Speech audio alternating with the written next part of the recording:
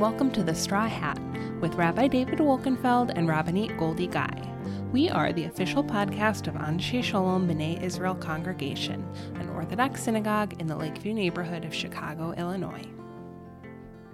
So welcome back to The Straw Hat. We've had a bit of a hiatus in the past couple of months. I was traveling, and there were some urgent matters that we had to take care of in the shul, and school was closed for some percentage of my children for much of January and February. But here we are. Purim has just passed. Pesach is on the horizon. Great to be back recording again, and recording on a very fraught week for our community. This is the 1-year anniversary of the closing of our shul last spring. Parashat Ki Tisa that we read just a few days ago was a parasha that was not read at all last year in our shul, and in many communities it was a parasha that was skipped and not read. And the anniversary on the civil calendar was March 13th, which is coming in just a few days. So this is a very, anniversaries are poignant times. They evoke a lot of memories. They are an occasion for reflection, and I thought it was appropriate to mark that on this podcast. Rabbi Goldie, you were not, of course, working at the shul last spring. You share, what were you up to? What was your experience of last March? You were in New York, so you were a little bit ahead of the curve in confronting COVID than we were here. Yeah, a little bit. I was actually living in Riverdale, where we were among the first communities to close. Especially our Jewish communities were pretty hard hit. I remember I was looking through the memories on my phone. The last time that I was at the school I was teaching at was on Purim, and it was the Purim day, and all the kids were dressed up in costume, and that was the last time we were all together. One of the last Shabbatot that I was in someone's home, we gathered. It was just 3 of us at a meal, and we sat on opposite ends of the table because we thought that was going to be safe enough. And then eventually it just shifted to visits outside of people's windows and Shabbatot on my own. So those are my strongest memories, were the Shabbos walks and waving to people outside their windows, talking to my neighbor at her window ledge. Thank God we're able to see each other outside. I'm glad that the weather's warming up now. Can you share a little bit about the closing of the school? What did the administrators tell you? Did you think you were closing for 2 weeks? Wow. How did you pivot to online education? What was that experience like? Did they tell us we were? No, they said, prepare for a few days at home, I think. We took all of our stuff. I left my school issued computer there. And it remained there for the rest of the year. Oh, no. We pivoted to Zoom, and I was teaching at Carmel Academy, which is now the LaFell School. We were pretty well adept to shifting to Zoom, but it was they told us prepare lesson plans for a few days and take them home take whatever you need for a few days home with you, and we'll see how it goes. And that's how it went for the rest of the year, was over Zoom. Yeah. I had spoken to, or Sarah had actually spoken to someone we know who had done some consulting with the Red Cross and was a really experienced disaster person in her professional life, and she had told us to prepare for 8 to 12 weeks of things being closed, which at the time seemed like a incredibly long period of time, and I felt like I was so sophisticated and, in the know, because I was expecting 8 to 12 weeks of things being closed. And of course, that's a lot more than we anticipated. Yeah. And yet it was, I don't think I'd realized that things would be, still dealing with this a year later, right? That'd still not be back to quote unquote back to normal. Right.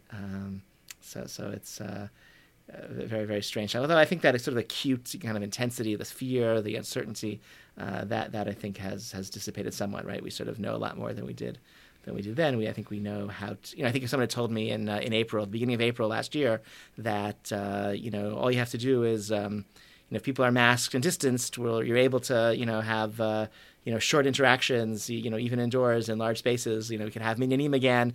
You can have shortened tefillot in the shul. Just everyone has to be masked and distance. That would be great. I would have taken that bargain, like in a heartbeat, right? But absolutely. Now I'm really, really ready for the next thing, thing to come. Thinking back, I we've never discussed this. Were there people you cared about who died from COVID? I don't know how has this touched you personally beyond the impact on your own life is having to go through lockdowns and all the distancing, et cetera. Have there been losses that have been felt in your life? Thank God, no. And right, I'm in a grateful, blessed position to be able to say that. Thank God my family members were able to isolate, and even my family members who thank God who are healthcare workers weren't touched by it. Were they working with COVID patients? Yeah. With COVID patients, no. So they're not. They're medical specialists, so they work in different areas. So and so they were in hospitals visiting their patients, but not directly working with COVID patients. I have a very close friend who works in chaplaincy, so she was on the floors. She was in every unit, as she says, like every unit became a COVID unit. So it wasn't yeah, she was at NYP, and she talks about it now. We were just reminiscing the other day, or even, she's writing reflections about her work, and she was looking back and saying, well, what was that like? Do you remember what I said to you? Do you remember if it felt different than now? And we were looking back through our text message histories, and it's a lot of, even Yeshivat Maharat held an event reflecting on this and reflecting on pastoral care in times of trauma. And the truth is, for those who are on the front lines, and I'm not, I'm speaking secondhand, obviously, but for those who are on the front lines, right, we are collectively, I think, still living through the trauma and the traumatic period. We're not, I know there's this light at the end of the tunnel, God willing, and thank God we've recovered so much of what we couldn't do, and we know so much more, but we're still, I think, actively living through a lot of the stuff. So that's why I want to go back to the light at the end of the tunnel in a moment and say something about that. But first, I just want to acknowledge there were two people whom I knew fairly well who died of COVID in the spring. One was a very close family friend of my in-laws, who was, I think, a woman in her 60s, and another was a very close friend of my parents, who was, I think, in his young 80s. So these were, definitely older people in the demographic that is most vulnerable to COVID. But these were both individuals who were very much active in their careers, were very, were married, had, children and grandchildren whom they were very involved in their lives. And so these were quite tragic deaths to their families. I'm so sorry. And their colleagues. But I also feel, I guess also in a lucky situation that it's, quote unquote, only two, and it's not more, given, how many people we all know, in parts of the world that were really, highly, highly impacted by COVID. Yeah. I'm so sorry to hear that. So the light at the end of the tunnel, you've been doing a lot to bring that light. I don't know if all of the listeners of the podcast know how many hours you've devoted to getting people their vaccine shots. And I just want to honor that and really celebrate that.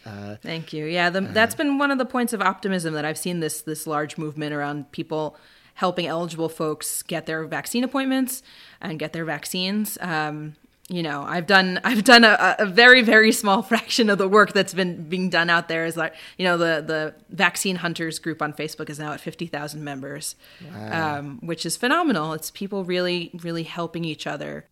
I used to think you had some secret, but really it's just you just spent a lot of time searching the internet to get. And very tenacious in getting people their vaccines. Yeah, you had to learn how to go on the hunt. And thank God, I've if anyone else is still seeking help, eligible folks who are still seeking help for appointments, we have a volunteer team now that has graciously stepped up and is willing to help others who have been taking part in this effort from their own, independently. So we've gathered them together, they're ASBI community members. So if you do need help, or someone who needs help getting an appointment and is part of 1A, 1B, 1B plus is now open in some places, let us know. You can reach out to me, and we can deploy our team. I'm so grateful that you have this team now, and that we're able to offer this. I made calls to the members of the shul who are over age 65, who are eligible in 1A and 1B, and just about all of them had already managed to get vaccine appointments by the time I spoke to them, and those who didn't, we were able to help with you and your team were able to find them appointments. It's such a great feeling to know that the most vulnerable members of our community have that degree of safety now. It's a real sense of reassurance, and I'm really, really grateful. And as the the next cohorts of people become eligible, the next eligibility tranches, I don't know what the word they're using, the next group becomes eligible for vaccines, once again, we may have to, scramble to find appointments for people. My hope, though, is actually that the vaccine availability is going to be so, they're expanding production, they're expanding delivery, there are new places, they've opened up max vaccination sites. Exactly. That have seen a lot of people. Downtown at the stadium. The United Center. Yes. But also just a shout out to the volunteers who have really, really been doing amazing work that I wasn't aware of. We were all working in our independent corners, and the people in our community who have been doing amazing things for others during this pandemic. I'm including those vaccine hunters among them. So shout out to all of them. Yeah. And our amazing ASBI members who went to vaccination sites through Refuah 311 this weekend and vaccinated we had a whole group, folks. I think between last weekend and this weekend, we had maybe half a dozen or more people volunteering, administering vaccines, and at this Refuah 311 Hatzalah Aguda vaccination site, and that's really a great partnership that the Jewish community was able to provide as a service to the residents of Chicago. And I'm really happy that people from our shul showed up with those who had the right training showed up. I asked a physician, how much training would it take for, because she'd mentioned, it's really hard to find people who can, it's going to be a struggle to find enough people eligible to training, to administer vaccines. And I asked, how much training would I need to do it? And she didn't answer. But I don't know. Maybe if they get desperate enough, maybe they can train the rest of us in how to administer. We can leave it to our physicians, our nurses, or EMTs, or we can. Yeah. No, there are a lot of them. They can go first. They're definitely more qualified. Medical personnel. Yes. Yeah. Yeah. So it's been quite a year. Really grateful you joined our team in the middle of this year. It's definitely up there in top 5 worst ways to move to a new community and start a job. But very grateful that you did so. And even if we weren't working together at the start of this crisis, but I'm glad we're working together as, please God, it's ending. And in the coming months, I think are going to be dramatically better than even things are right now. And I'm glad to be here, and I hope that we hopefully this Shabbat we'll be able to mark a bit of a coming together, 1 year being able to see each other. Should be a good feeling, hopefully. Yes. So stay tuned to your email for Shabbos afternoon. Hopefully we'll find a spot in the park, and we can gather in a distanced, outdoor, safe way, and we can sort of just relish in the fact that our community has endured. Please God, we're safe and in good health and able to see one another again and sort of emerge from the winter and emerge from the worst of this plague and be together. And obviously, those who are able to sign up to join us in shul too. It's always really important and valuable. Those who are able to do so. I have not been pushing people to come to shul. I feel it's a personal decision. It's not just a personal. It's also a health decision.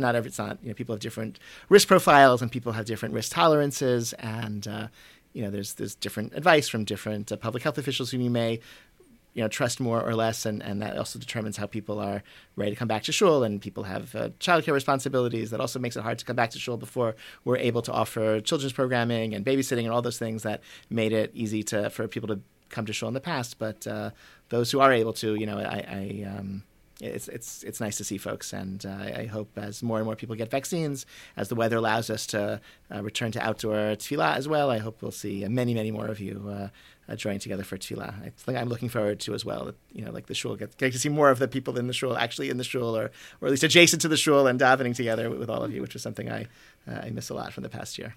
Yeah.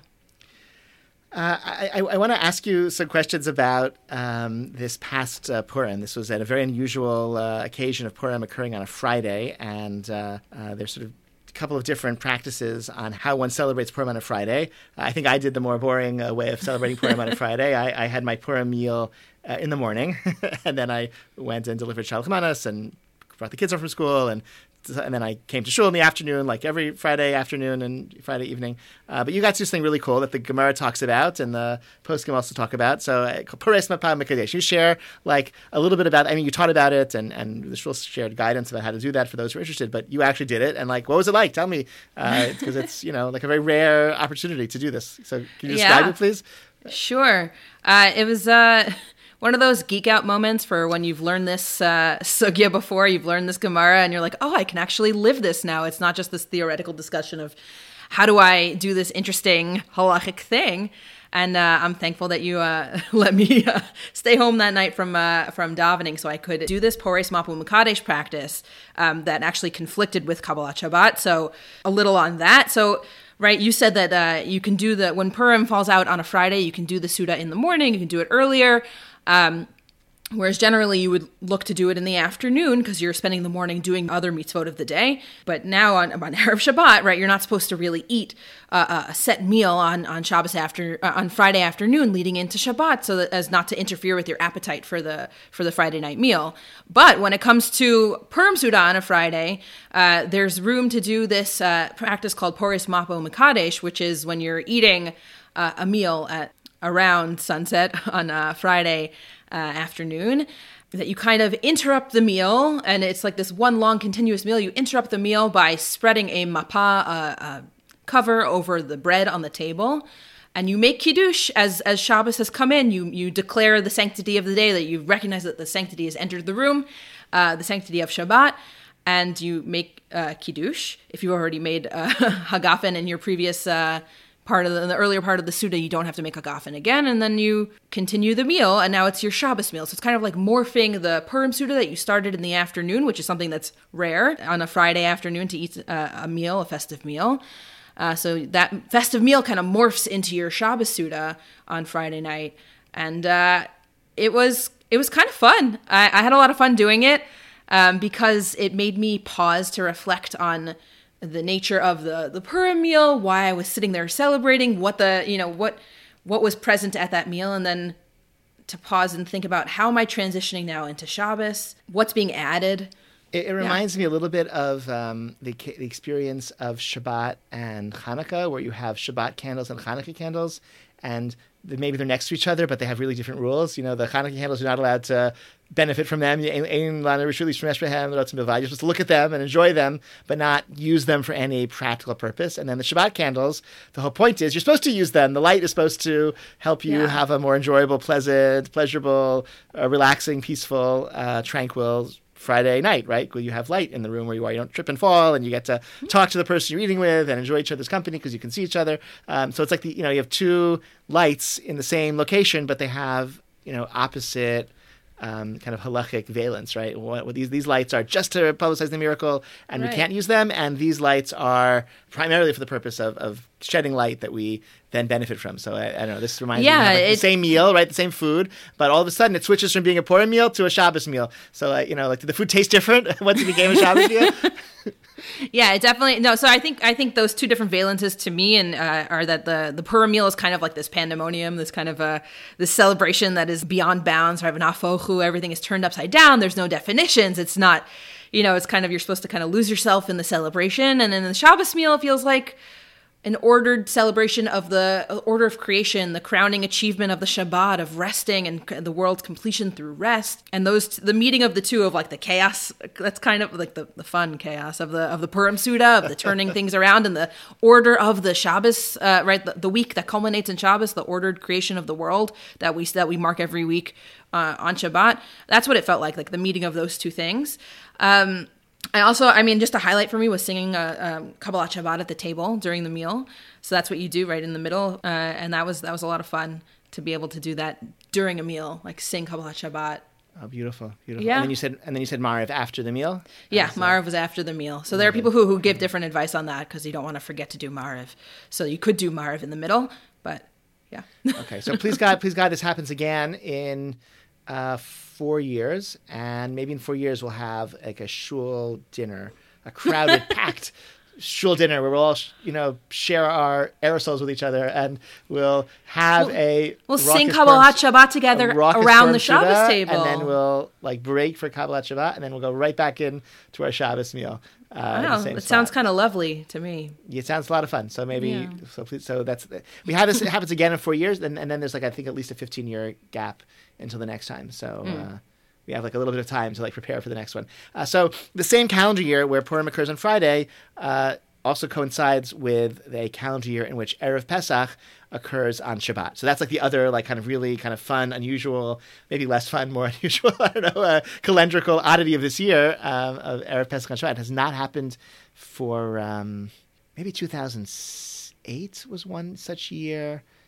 I believe 2008 was a year like this. But that year I was a student, I was living in Israel, and so it was a very different, kind of different life situation. I've never guided a congregation or a community in any way. I've never been a rabbi during a year when Erev Pesach has occurred on Shabbat. So nothing in my professional life has prepared me for this moment. And I'm going to be teaching about it before Pesach. That's my Shabbat HaGadol topic this year. So that'll be a Thursday night, a week from Thursday night.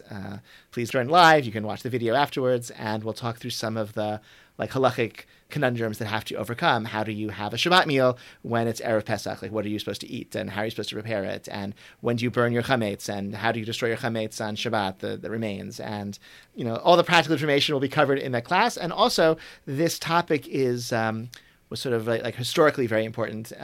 This occurred even more rarely in ancient times, it seems, before we had a fixed calendar, and it was a year like this one that kind of launched Hillel's career. The B'nai B'Teira, who were the rabbinic leaders at the time, didn't know what to do when Erev Pesach occurred on Shabbat regarding the preparations for the sacrifices, the Korban Pesach, and how it was prepared in the temple. And Hillel had just come to Israel from Babylonia, and he knew what to do. The Gemara says he had served Shmai and Avtalion with a lot of diligence, and he knew the answer, and they ultimately accept his answer after some hesitation. And I think the circumstances of the way in which he explains himself and justifies himself, I think, was really an important turning point in Jewish history.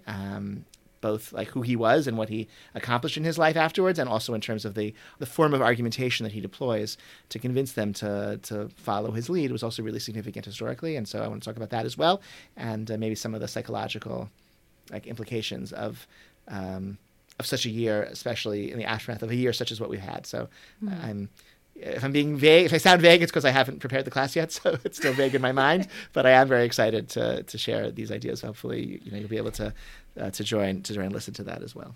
It's cool, but it is very fitting, right? Of a year like this, in which now we have these two interesting calendrical events happening, where Erev Shabbos coincides with holidays, right? It's kind of like God keeping us on our toes, right? Don't settle in, right? Yeah, you think things are back to normal. No. Be aware, see what's happening.